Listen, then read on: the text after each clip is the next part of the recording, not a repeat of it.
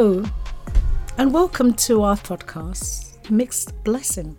Today we have an amazing guest for you, Fatima Sumi. I do hope I'm pronouncing that right. She is an expert in intercultural relations, working to educate organizations and businesses on cultural intelligence. This is what she says about herself, and she's here to confirm it for us. She says, I have long been an ambitious explorer of new countries and educational opportunities. I hold a BSc in demography and population studies from the London School of Economics and an alumnus of the United World College, a global education movement which has the stated mission to make education a force to unite people, nations, cultures for peace and sustainable future. Now, I'm going to stop there because she's going to tell us how long she's been living here in Ireland, and she has made that amazing discovery of love in another culture. And the whole purpose of this podcast is to examine the love life of the Africans that have decided they're falling in love with somebody outside of their culture.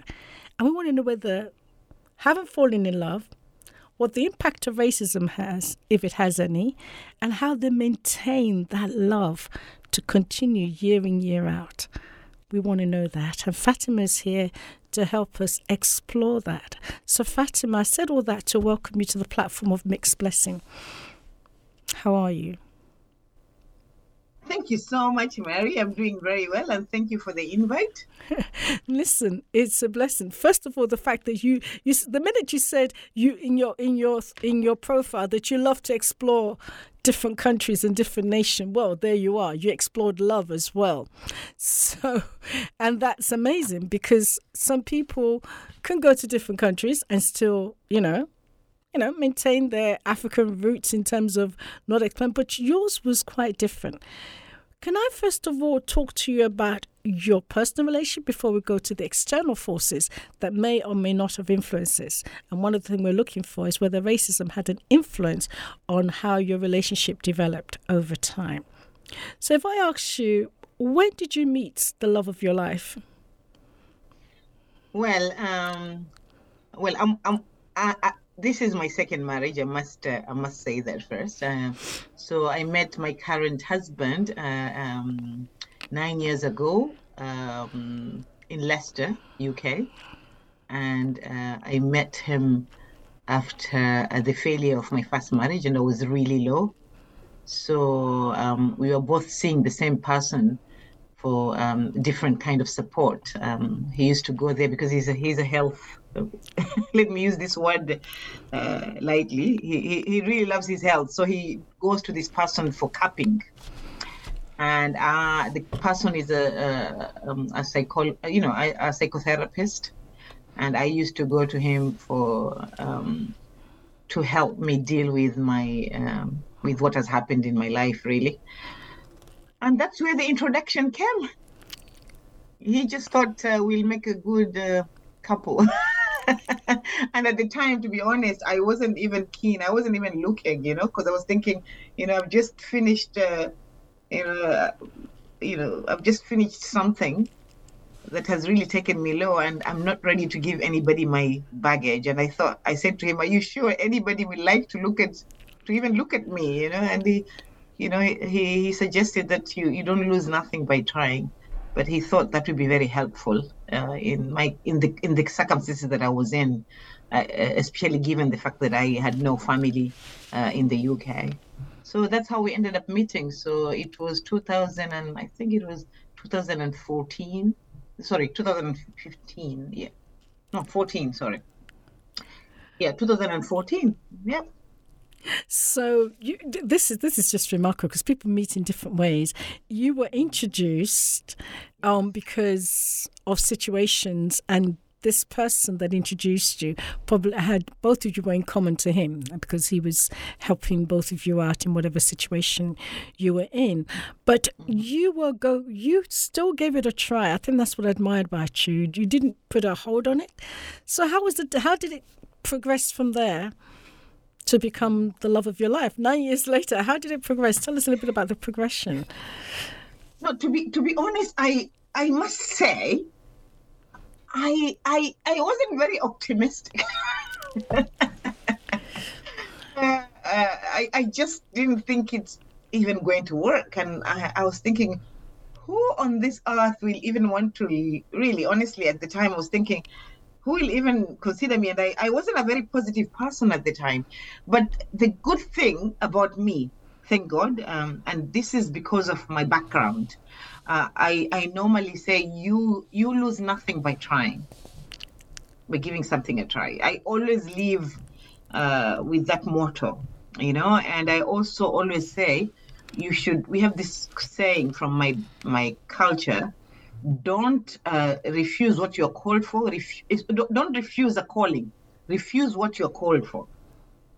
Okay, so these things have always been at the back of my mind, and I think they've been really good in my life because they've really brought countless opportunities in my life. Because there's nothing to lose. Since since that person was very confident, and it didn't take much from me except somebody giving me a phone call. I was like, yeah, right. He will call and then he'll find out what I'm all about, and then he will probably oh my gosh, and it will end there. So that was my but I was like, yeah, no harm in trying. Well, I love the fact that you said there was no harm in trying. But yeah. was it from a different culture from your previous marriage? Am I taking it, or they're both from the same culture? Yes. The good thing with me, Mary, is that I think I was traumatized, and I keep saying this to my mom about getting married and having a partner for my life, because I come from a community whereby you have to be a wife. Okay, and a wife means having kids and taking care of your home and being a good cook and stuff like that. That's the kind of a community I came from. And from the beginning, I wasn't too interested in being a housewife, to be honest. So there was a time I cooked something and my mom was literally quite upset because I didn't do very well. And she made a comment, and she didn't realize how much it was going to affect me, but she made a comment like, you're going to get married and then you're going to, literally your husband is going to give you this piece of paper and it's going to be your divorce. Oh, no. Yes. Because of how much they valued taking care of my husband. Yes. My mom was like, she thought, I'm going to get married and then I'm going to get divorced because I couldn't cook. So at that point, I think I was 12 years old and I was thinking, well, then I'm not getting married. Do you think that's part of what comes with the I mean, which part of Africa are you from? Do you want to tell us about that before we get back into that conversation? I come from Kenya, but I come from Mombasa because Kenya is, like people from Mombasa have more in common to people in Zanzibar because we have a very strong Arab influence. So I'll have more in common to people in another country in Zanzibar than I'll have in common with people within Kenya, from Nairobi or up country, as we say. Because it's a predominantly Arab culture, very, 90+% is Muslim. So there's a strong Arab Muslim influence in my culture in Mombasa, which is the second largest city in Kenya. That's where I come from. Well, and it's also interesting to know that I think this is just trying to recollect that your mother probably saying it from the point of view of her culture, the culture that she's been raised in. That this thing is important. Like I'm from a Yoruba tribe, and one of the things they say to you when you're getting married is that the best way to man's stomach, the best way to man's heart is through his stomach. It's not even the bedside; it's his stomach. So you've got to learn that cooking. That cooking is what's going to make him, I don't know. Love you. Yeah, do you know what I'm kind of saying? So there's a lot that's put on women as on Africa. I think women generally, but African women, this culture. So I do understand that. But you said something about that Kenyan, the part of Kenya you came from, is very close to Arab in their culture. So is that why it was very comfortable to meet this person from a different culture, but he's similar? He's from Arab. He's Arabian, isn't he?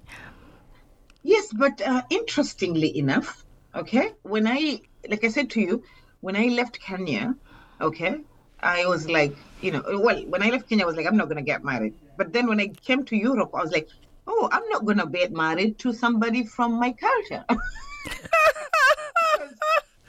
I cannot live up to what they want out of me, if you know what I mean. Yes, and I'm sorry, I'm laughing because it's like, I think a lot of African women, when disappointment has come, they tend to look to another culture.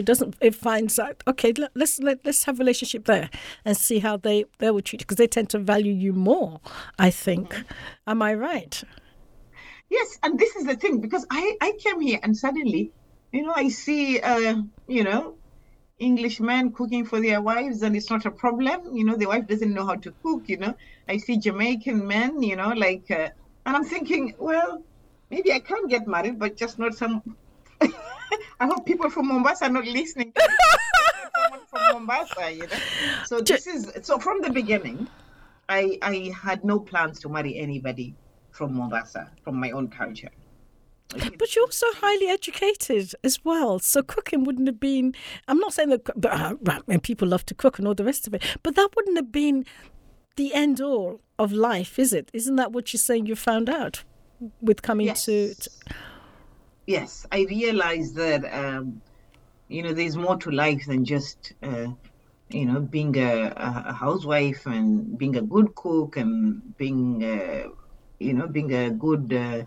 what do they call them? Homemakers, I just realized, because that was not, I wasn't interested in any of that, to be honest.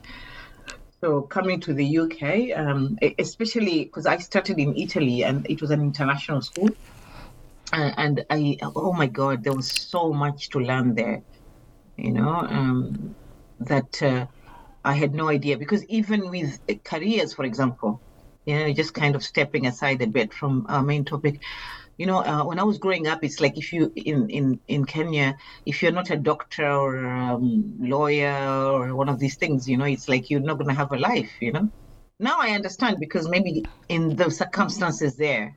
But when I came to Italy and met all these other children, other children from 40 plus countries, and everybody was pursuing what they love. And suddenly, there was a change of heart myself as well, because I was doing biology, chemistry, so that I can be a doctor. And then I was like, no, I'm going to do what I want too. Wow. So I'm grateful.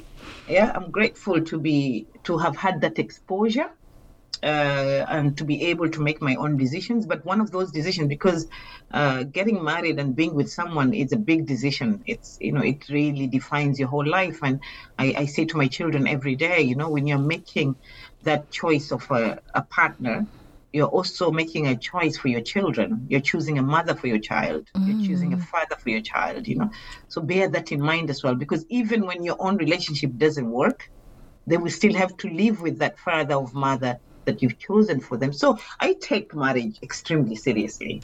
So yeah, there is a component of, would I fit in? Can I keep it going? Would I be happy? And then there is a component of, where am I taking my children to? So those are really important questions for me. So for the first part of the questions, it was clear that I don't want to be with anybody from Mombasa, But with the second part of the question, it was a bit more confusing. What is it that I'm deciding for the children that I'm going to have? Because I didn't want them to not have grandparents, for example, because I wasn't accepted.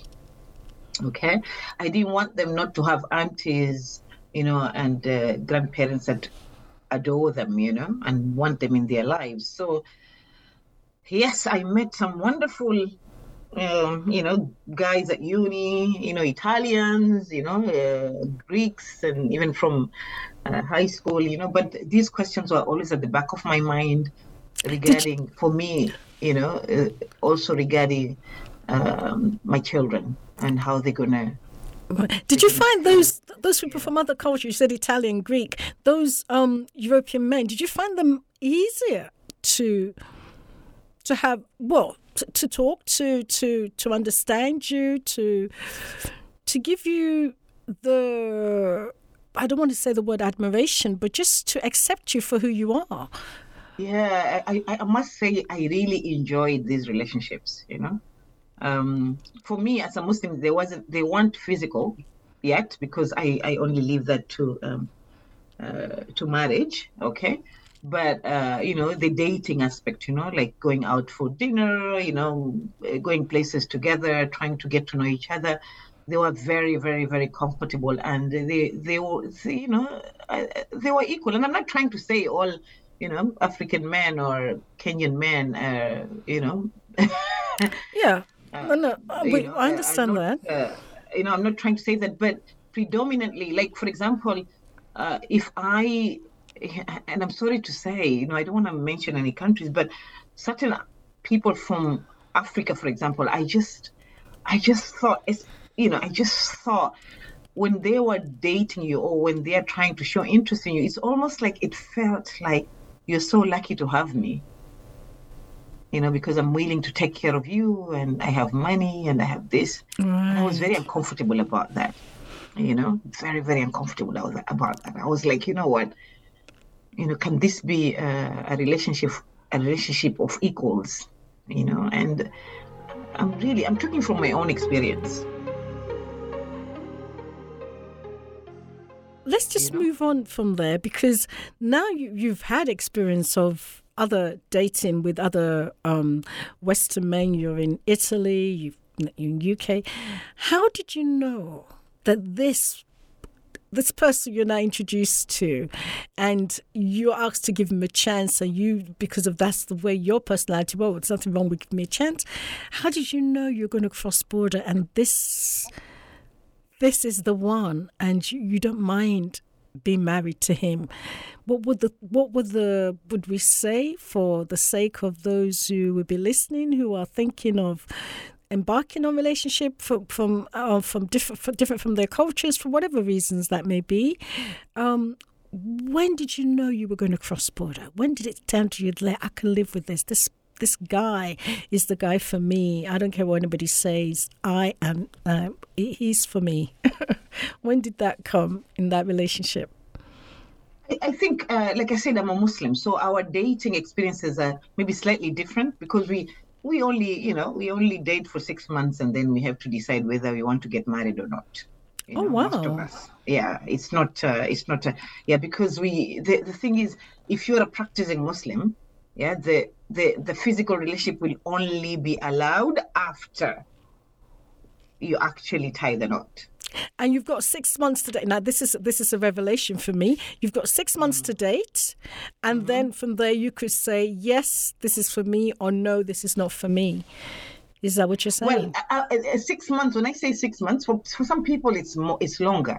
Yeah, but for any practicing Muslim, they have to know that there is no physical relationship, no intimacy until the marriage. So if that takes you 12 months, good luck. If that takes you 6 months, good luck. But this is how we are. So for me, it's like in 6 months, yeah, I need to know if I want to tie a knot with this guy or not, personally. Right. So that I can get it to the next level, whereby I can have intimacy with this person, and I cannot have intimacy with this person if I'm not married to them. So we will go out for, dinner and walks and stuff like that, talk on the phone, and this, when I'm doing this, it's all with the intention of getting married. Because as a practicing Muslim, again, when you are meeting someone, it's only with the intention of getting married. This is how, I don't know if you knew that. No, I didn't. This is a fresh revelation for me. Yeah, so it's only with the intention of getting married. That's why you're having a look at this person, So because that is at the back of the mind, you have to start thinking about all these questions. And because he's from Arab, he's also a Muslim as well. So that's at the back of his mind as well. Yes. Right. Yes. So when I met him, it's really about revealing as much as you can about yourself, and them revealing as much as they can about themselves. And then with that in mind, then you almost have to like meet their friends and people that know them, so that you can also get another aspect of who they are, and then they do the same for you as well. Okay, so what happened here is that again, I'm not saying everybody. Please do not quote me on this, because anybody listening to this podcast, racism is not just even among Africans. Like I grew up. There are some tribes where I come from in Mombasa, that they were looked down upon. So if you married in that tribe, it's like you're marrying down. If you marry in another tribe, you're marrying up. So this racism thing, I don't know if there's another word for that, because I think that one would be called tribalism. Yeah, but it's almost the same. Yes. It's the same. It's the same. Looking down or up or whatever about somebody who is not like you, or doesn't come from where you come from, or doesn't have the same kind of traditions as you. So the problem with me, was with all that I've heard from people working in the Arab countries, for example, Saudi Arabia, with all what I know about the Emirates, Qatari, and I had a feeling that how open are you to a black woman? From all that I gathered growing up, how will your family respond? So because for us, the question starts before it's almost like your head goes in before your heart, from a Muslim perspective. Right. So I've seen you, I like you. You're cute. My husband is, in my opinion, very cute. Okay. I'm glad. Because that's the first, criteria is when you see the person. Yeah, but I'm just thinking, so, what's your view? Do you even think black women are pretty? Do you understand what I mean? Yes. Do your family think black women are pretty? So those kind of questions,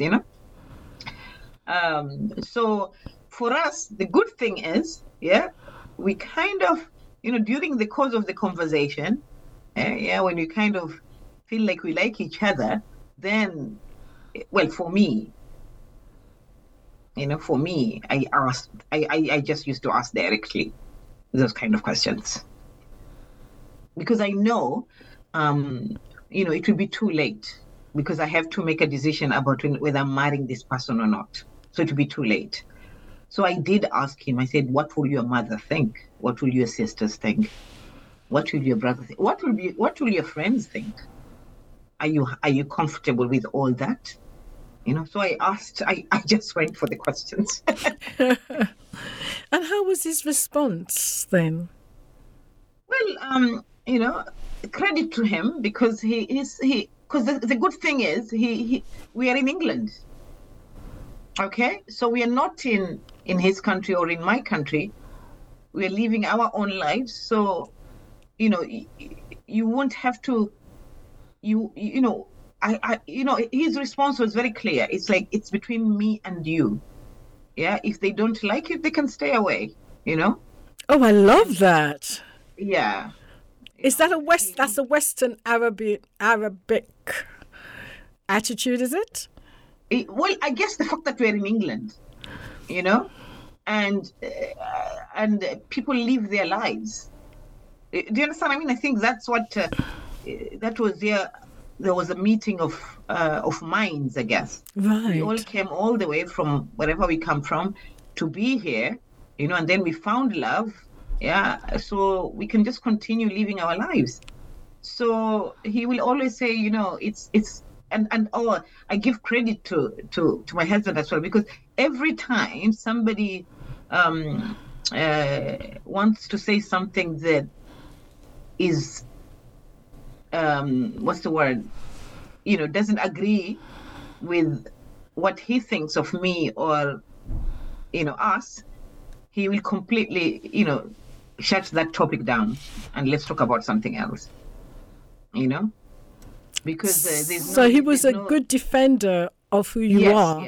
Right. Because it's like, this is not your wife, and I would rather you don't talk about my wife, like it's my relationship and it's none of your business, sort of. Right. So was that the awkwardness of was that racism, or just did you experience those racism whether you were out dating or you were together? Did you have those people that wanted to just put their mouth on there or to say something, and he would just say, nope, that's it?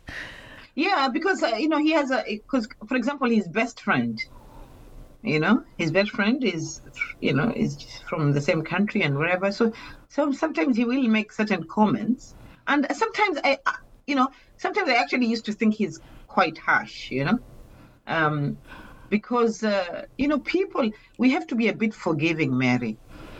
People start from what they know and who they are, and sometimes it doesn't necessarily come from a bad place, but it's just ignorant, and I really truly believe that we can educate them with mercy, and we have to give them excuses, So his best friend, whom he loves dearly, I've realized, since he married me, he actually, there's a big of a distance now, because I think he'll probably say things that he doesn't necessarily entertain anymore, So with time, he just had to literally push away, I guess, to not hear those again and to protect me, I think that's admirable in the sense that since you found love and you're the one they've joined together to be one flesh, and you're the one that are married, that he's protecting you and making sure that this is the relationship that he values. Yes. So I think that's a great plus for any man who does that for his wife and doesn't allow anyone to do those things, talk or say anything. So now let's just really come back to that whole area. Now you're in UK. When did you move to Ireland? We moved to Ireland immediately because we got married to early 2015 and early 2015 February, and then we moved to Ireland in September. So 15 to now. How many years is that? 8? Yeah. And again, the main reason is because he just wanted to, we just wanted to, because obviously, like I said, I had an ex and I had a life. So he just wanted us to do our own life, start again and just be us, and I think it's just the kind of a person he is, because even we were in Dublin and now he loves the fact that we're in Donegal. Well, we can even be more conscious about who we want in our lives, Yes, that's actually very. That's sometimes, that's what it takes for the relationship to work. Yes, I think that's really good. That tells me there's real dedication there. Now, in the process of moving to Ireland, from England to Ireland, from Dublin to Donegal, did you ever experience outward racism around you? People being disapproval about you moving with such a person or him moving with you. Did you experience anything of that nature? Of course, because he looks very Italian. So right. Yeah, he looks very Italian, so I'm sure, a few times, I don't know how to express this. You've had those awkward looks, And how have you both coped? Have you coped with it as a woman? And how's he coped? I'm older than him. How have you coped with that as a woman? having those gapes and those disapproving looks, maybe when you're eating, when you're out. And you've told us the kind of person he is, so he would just, put his foot down. But how did that make you feel as the African woman? As the woman that you feel they're being disapproved because of who you are. If you were a white woman, maybe there wouldn't be that disapproval. Well, I guess, I'm so used to, I'm really sorry to say this, I'm so used to standing out like a sore thumb anyway, so I've had to deal with this. Okay, is that because of just being a Muslim in a scarf and being black, Like I remember when I was in Dublin, I'll be in a whole conference room, and I'll be the only black women with the scarf, and and it was always awkward, interesting, sometimes sometimes difficult, so I'm kind of used to being in those situations anyway, so I guess I've developed a thick skin or something, right, but this one is different because I know how much he loves me, and that's what matters. I want you to repeat that a couple of times so that no, because that I think is the key. Yeah, I know how much he loves me. I mean, honestly speaking, like, I really pray that he continue loving me the way he does, and sometimes maybe that's a plus as well, because from the word go, they learn to protect you. They don't take it for granted. So it might be a good thing when you marry outside your culture, because from the beginning they know that they have to be on your side, they have to protect you, they have to be your best friend, they have to be your best, and even if it's something that you don't like and it's light, but if it matters to you, then they try and put themselves in your shoes, So I guess if that part, in my case, from my experience, I think when they decide to make that decision, they have it at the back of their mind that these are some of the issues that I have to be prepared to deal with. So from the word go, it's about making sure that this works. Well, from my experience. No, I think that's a wonderful way to look at it and say, because they've crossed the border themselves as a man. He's saying, this is who I've chosen, and this is what I'm going to make sure it works. I'm going to protect that person. And of course, you've already fallen in love, because you said as a Muslim, to make that decision, you had to question so many things, and you're very thick-skinned because you've always been in places whereby it seems to be you're the only one. You're wearing a scarf, you're Muslim, you're black, and you're fully what you are, and you're not going to hide that.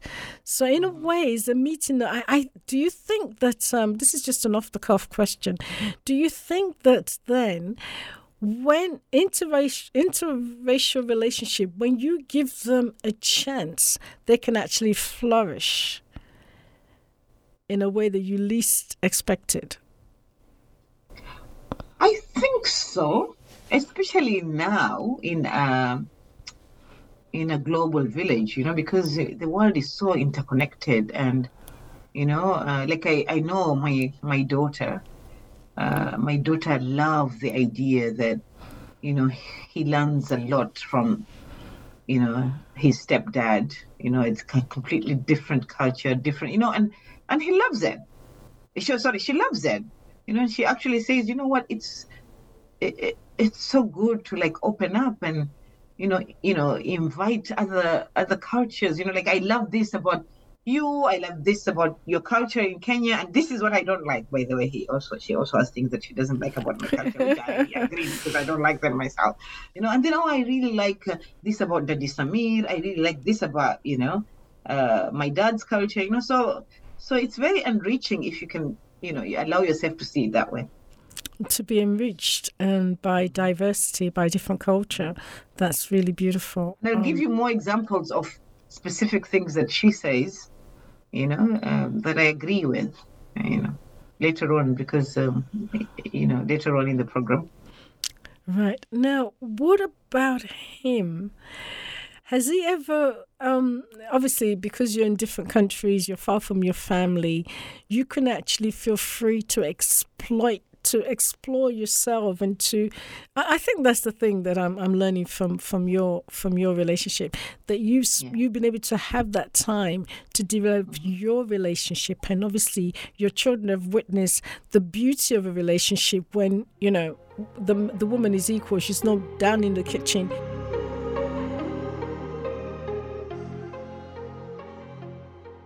What would you say was the key about crossing border to another culture?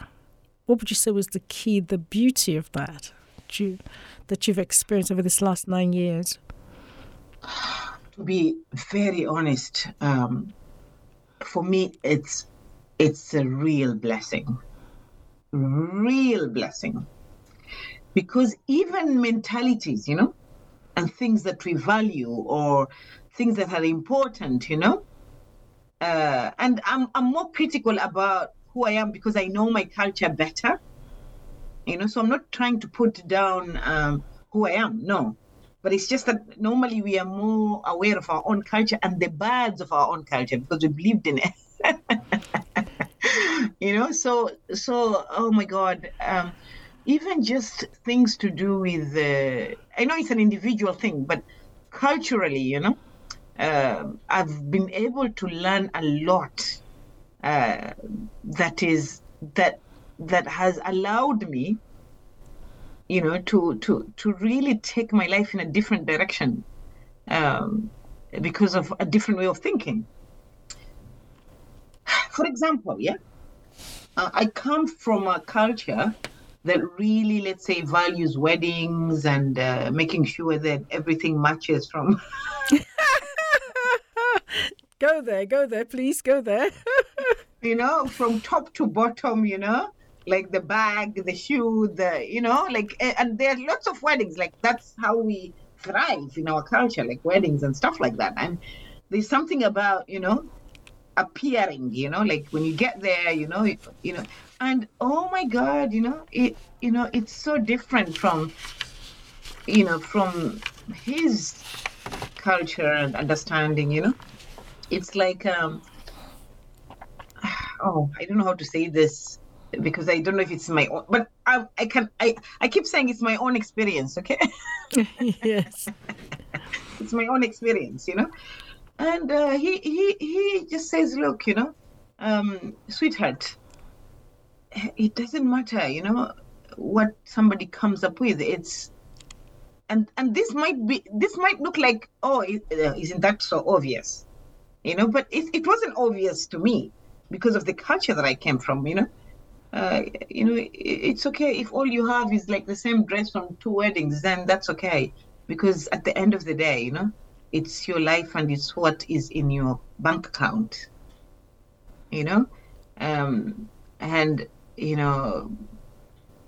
so,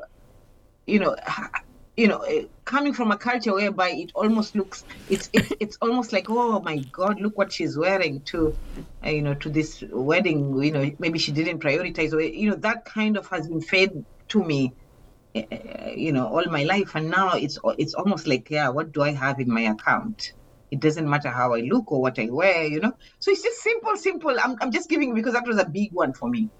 I think you're absolutely right there, aren't you? Because it's like there's a freedom. It's almost like you're saying, and this is what we're hearing, despite all the racism that's outside, there's something that this cultural relationship has brought me that I value. It's almost like the chains are broken. Do you know what you have to do to get to a wedding? You literally, some people go and borrow money from the bank, or they have this collateral just to make sure they appear right. But he's saying, and that's not important. Look at your bank account, and then you yourself, you said that cultural mindset is broken. That listen, what is in my bank account, and what does it matter? And there's almost a freedom there. Do you think? Yes, Mary. Like now, if you invite me to your wedding, your daughter's wedding or whoever's wedding, I'll just come me with my. There's no Ashobi. I don't do Ashobi. I think that isn't that funny that we're saying that. Did it have to be meet another culture to get this freedom? Do you think? I don't know. I think when you're together and this is what is acceptable, then that is what is acceptable. Because I'm sure if I'd married somebody from my culture, this is what we do. If you know what I mean. Like, yes. Yeah. But now it's like, okay, she doesn't do this maybe because she's married to that guy, which is okay for me because, I know why I'm doing what I'm doing now, So I'm this is so things, and there are many things like that have been liberating. And he's not here, but I can tell you one thing, like he's never come across cassava, and oh my God, he loves cassava and he loves ugali and he loves, the variety of food that we have, even pawpaw, like he never came across a pawpaw. I wonder why. So it's almost like there is, even 9 years on, you're having this beautiful relationship of understanding each other's culture, what works, what doesn't work, and even the food. These things are just enabling your relationship to just go leaps and leaps, isn't it? Is that what I'm getting from you? Yes, absolutely. And then another thing that, for me specifically from my husband is, I didn't realize, especially, like Arabic culture and, women being on one side. He was a very, I guess maybe that's why he was introduced, to me.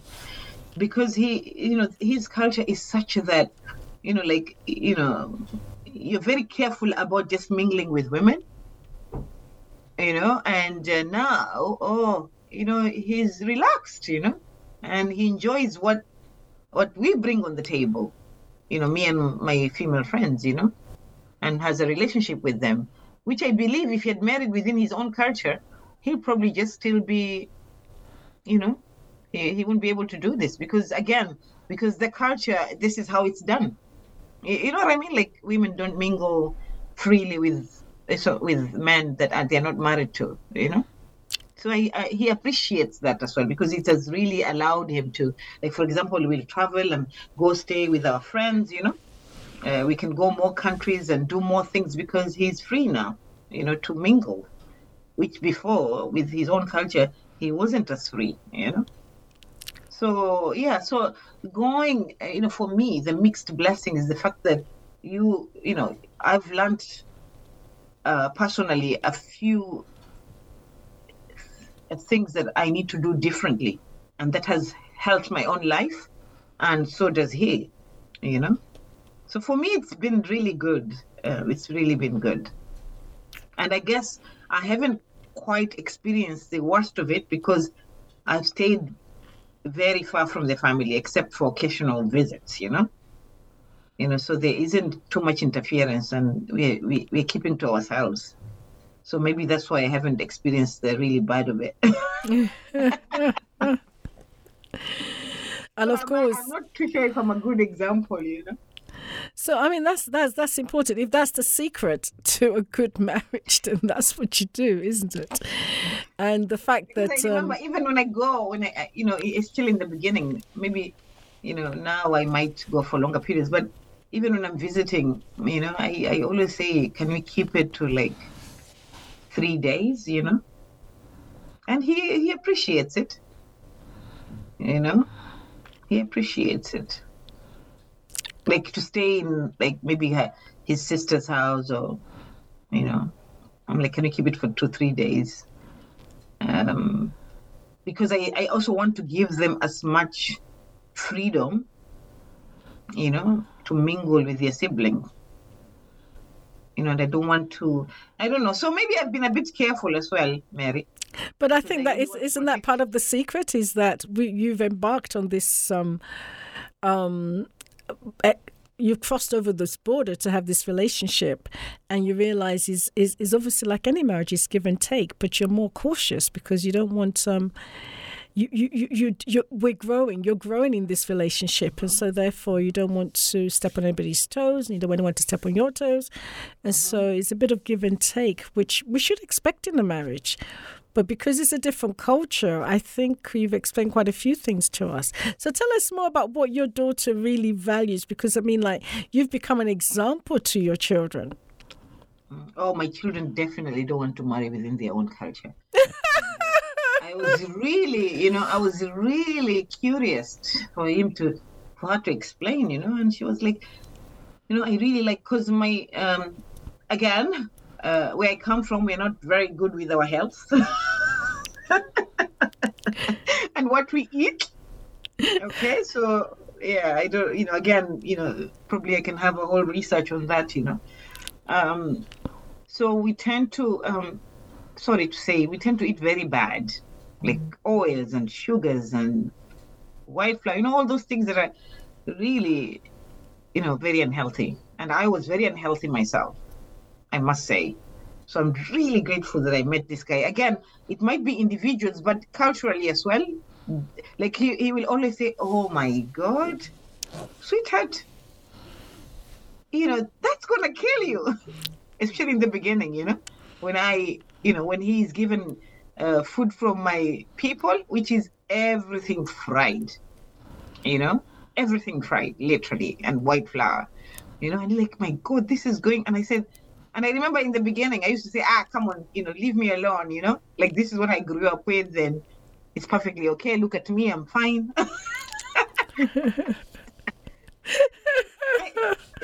And then he will kindly say to me, "Sweetheart, I know you're fine, but you have to realize that you're growing older and these things will catch up with you, And, and he was very patient, and I just thought, are you being snobbish about our food, That was my approach, like, you're snobbish, you don't really appreciate my food, like in the beginning. And then he slowly educated me, and I realized, and then I remember once I was really upset, and I was like, just leave me with my food, like, what's the worst that can happen? I will just die. That's it, And then he said quietly to me, he said, "Sweetheart, that's the easy way out. It's when you're sick and I have to take care of you."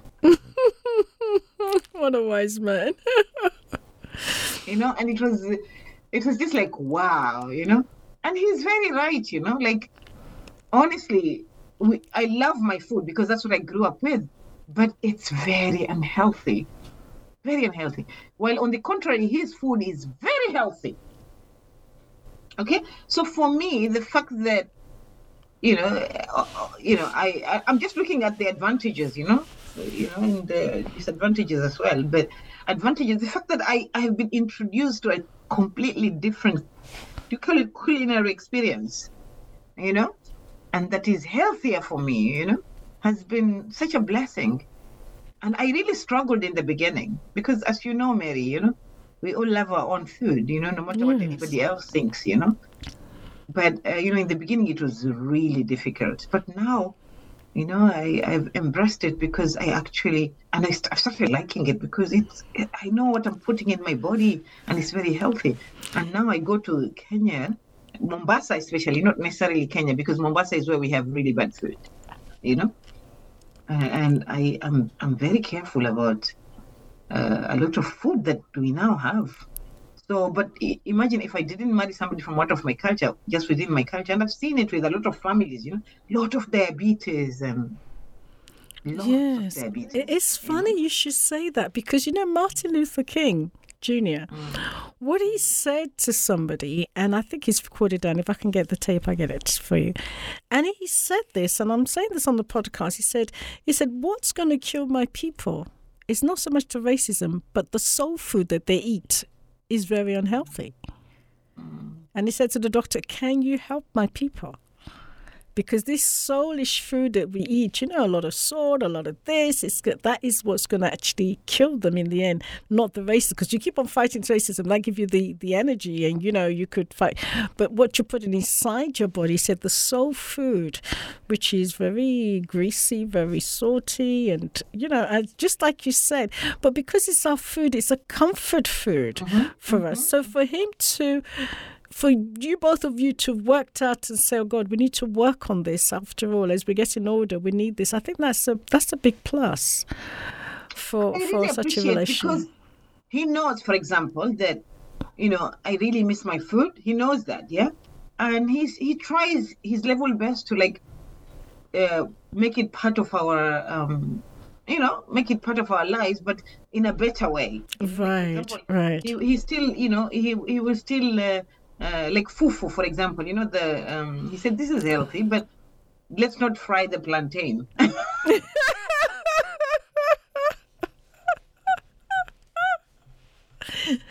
I think, I mean, that's sweet. Like the palm oil, just maybe 2 spoons instead of, just dripping it up. And I've found many ways of actually now, it helps because, he's a chef as well. So now you're talking. Yeah, it helps in the sense that he actually, knows how to redesign some of it, so that, I can still have it and, but not in the way that I'm used to having it, So, so the food aspect, and it's really healthy because all the people from my culture that I know right now, especially when we live in the West, because again, we're talking about soul food, like soul food for a slave, example, is okay because they really burn it when they go out there in the field, working very hard all day. But soul food, and then you just sit at home and watch movies and go to work and sit on a chair, it's just not going to work. Yes, because you don't burn it off, and that. Yeah. Yes. And also, I think when you're away from your country, eating your food is almost like a reminder of what you miss back home. And so you tend to have every opportunity to have it, whether it's a birthday party, a children's birthday, something comes up, we've got to have our food. Something come up, jollof rice come, here we come out. Fried meat, fried chicken, come on, it's coming out now. And I think that's because of your one's health. Oh, no, don't tell me palm oil. Palm oil is something that we had to learn here. I think I went to a health cooking course, and they actually mentioned Nigerians, and they said, they've never been able to understand why they say that palm oil is actually quite deadly. But if you take it, now she said the teacher said, but if you take a teaspoon or 2 to mix with your stew, it's okay. Is the fact that we have to, it has to be swimming. And he said, so he said that, but they were saying that it was very hard for them to let people know that kind of food is actually, I think they call it unsaturated fat, and is really bad for you. But if you take it in small doses, it's actually going to be okay. But people didn't want to hear that. It says, you're trying to deal with our culture. But I love the way your husband has approached this, and obviously you've gained a lot from it. So. Yeah. Let's kudos to him, and kudos to you for also accepting and being willing to learn, because I think that's all part of it. Believe me, it was. It was one of the most difficult aspects, of the and my kids still struggle, because my son will be like, can you ask him to put a little bit more flavor, more spicy, more Maggi. Oh, wonderful.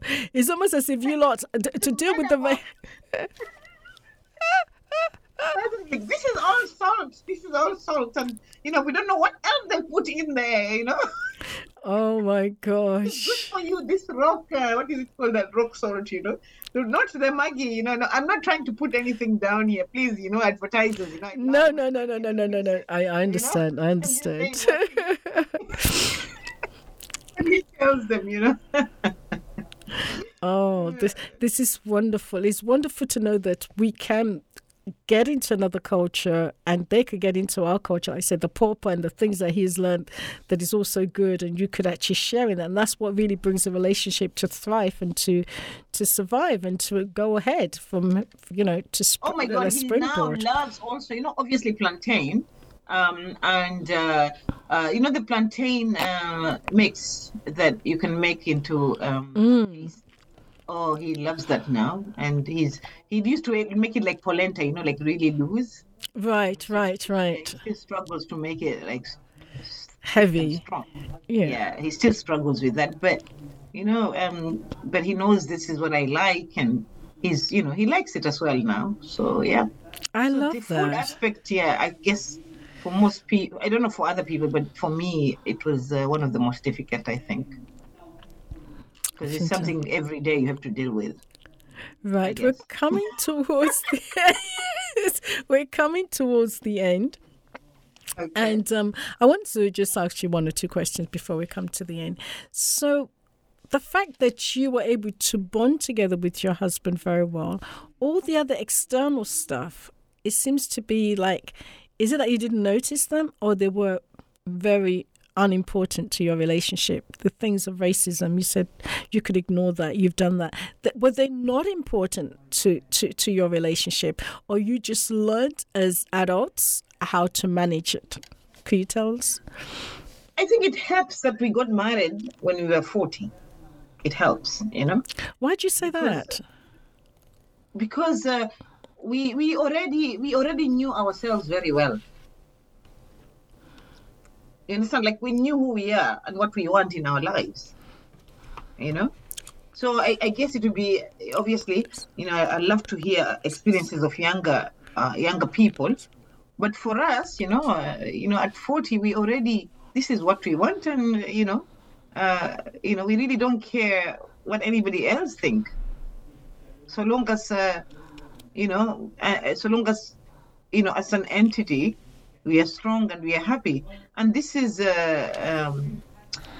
something I tell my child all the time, especially my daughter, because, you know, nowadays, you know, when you talk to the young girls, they're like, he's got to be cute and charming. You know, like, that's the first thing, he's got to be, because I remember when we were growing up, it was more like, does he have money? But now it's like, he's got to be cute and charming, you know. And I'm like, I remember saying to my daughter, you know, when he's cute and charming, you're not the only one who knows that he's cute and charming. There are probably so many other people know he's cute. Notice he's cute and charming.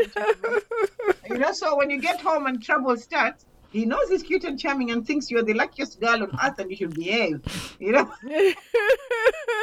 I love it. I love the conversation, Fatima. You know, so I always say, maybe if he's not cute and charming and nobody wants him, then maybe you can actually plan your life properly. So we just have this kind of, you know, conversation with my daughter, you know. But, you know, marrying at 40, you know, you really know, you know, well, for me and for him as well, we really know what we want, pretty much, you know. Yeah, pretty much. So it really doesn't matter, you know, what goes out there. In fact, we just kind of make a joke and laugh it off, you know, because we know how rich our own relationship is and how happy it makes both of us, you know. Wow. And at the end of the day, and this is another thing I said, I said to my daughter, don't marry a trophy husband, you know, somebody who you can present and all your friends come and they're like, oh my God, he's so cute. Oh my God, and then you come home and you're miserable because he has no, there's nothing to that cuteness and that, you know. So because I said at the end of the day, it's not those people who come to your wedding that will live with this person. It's you that's going to live with this person, you know. So I guess, you know, that is the same advice I gave myself, because, you know, I remember, like I said to you, you know, my husband met me at a very difficult time, you know, and I'm coming full circle now. And I remember I wasn't really trying to impress him. Absolutely.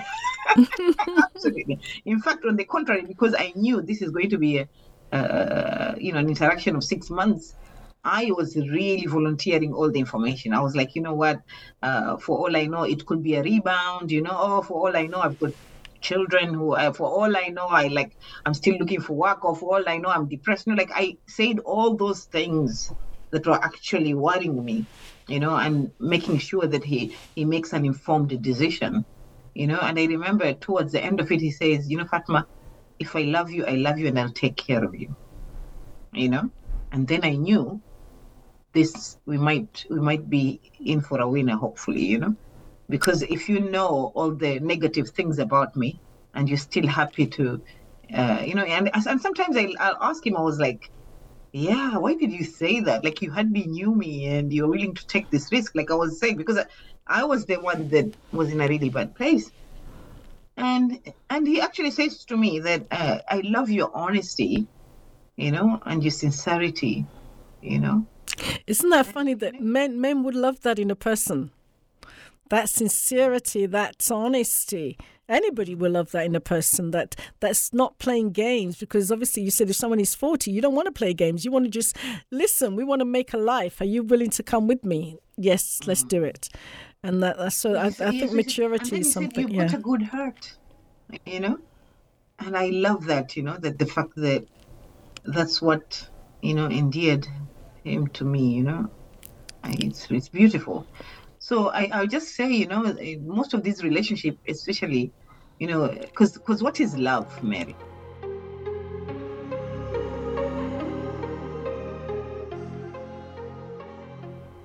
Are you asking me? Yes. What is love? Love is the opposite of hate. Is knowing that I could be with somebody forever and take him for who he is, and you know, it comes with all the baggage it comes with, that I'm prepared to go till death do us part, and to work through situations, to forgive, and to be kind to one another, to be tender towards one another, but at the same time to know that we have needs and to help. I mean, you can't make your husband happy, your husband can't make it, but together we can work things out. And I think that's where love drives you to. Love drives you to want the best, to give the best. Love is about giving, to be honest with you. It's about giving. And he seemed to have given, and you've given is what gave up your food. You've given what you've learned from each other. I think that's where love begins to even accelerate. You know, but you said one key thing, maturity. It's enable you to overcome that racism that's there, but to work on each other, and to love and to treasure each other, and to keep growing stronger. And your children can see that. I think that's also a big plus, when the children can see that these people are being honest with themselves. These people understand their different cultures, but they're willing to work it through. I think that's wonderful. So what would you say to young people that want to embark on interracial relationship? What would be your key 3 things that you could tell them? You know, just know it's going to be a beautiful learning experience, and be positive. You know, like, it's going to be a learning experience, because it's a complete different culture that you're going to embark on, you know. And as they say, love is patience. So because you're embarking on a different experience, different culture, you have to be patient, because nowadays, with the kind of communities that we live with, everything is instant. I think patience is lacking, you know. So they need to be patient. You know, it's a different ball game. So be patient, and you know, you'll reap the bread of it. The second thing I would say, just remember, you know, it's beautiful, but it is challenging as well. Okay, so be prepared for both. Okay, be prepared for both. It's beautiful, like, again, you know, this person is willing to give up most of what they know to be with you, and you know, you're willing to, and you have to meet somewhere in the middle. And sometimes meeting in the middle means you have to give something and they have to give something, you know, because you're not going to agree all the time. So that's where the challenging aspect come. When I say it's beautiful, it's all those things that you're going to learn and embrace and enrich yourself with, you know. So beautiful and challenging at the same time. So the first one is patience, because it's a different ball game. The second one, it's beautiful and it's challenging at the same time. And then the third one is enjoy the ride. You know, really just enjoy it. Yeah, that's a lovely one. Enjoy the ride. You know? Enjoy yourselves, you know. And because it doesn't, you know, there's no guarantee for anything. You know, like I said, I am on my second one, yeah, and I had more similarities with my first one, you know, but it still ended. You know, so there's no guarantee at all. So just enjoy the ride as much as you can. That's it. And what advice would you, thank you for that. That's really 3 good advice. What advice would you give to the government, the community and families and friends to help interracial relationships? Are there any advice that they need to have? I mean, apart from cut them off.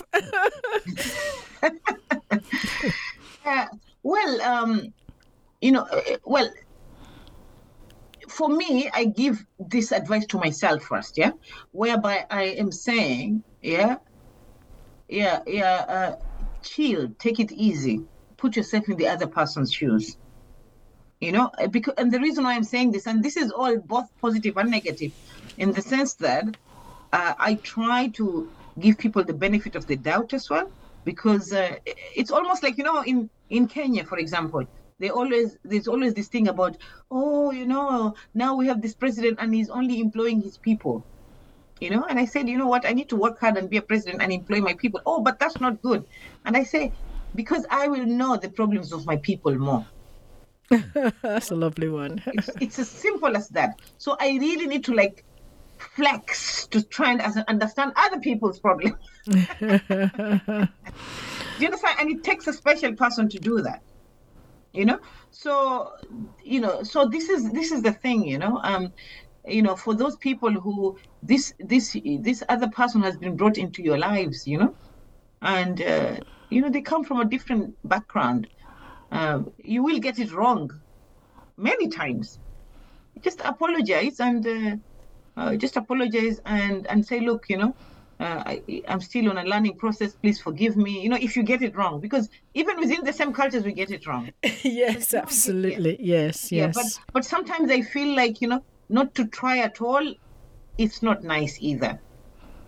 Just try it, and then, when you get it wrong, just be kind enough to apologize and say, please, allow me, forgive me. I'm really trying to learn this, and we'll get there. Again, the sincerity aspect.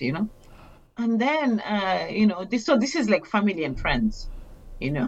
And when it comes to the community and government, all I can say is make it easy.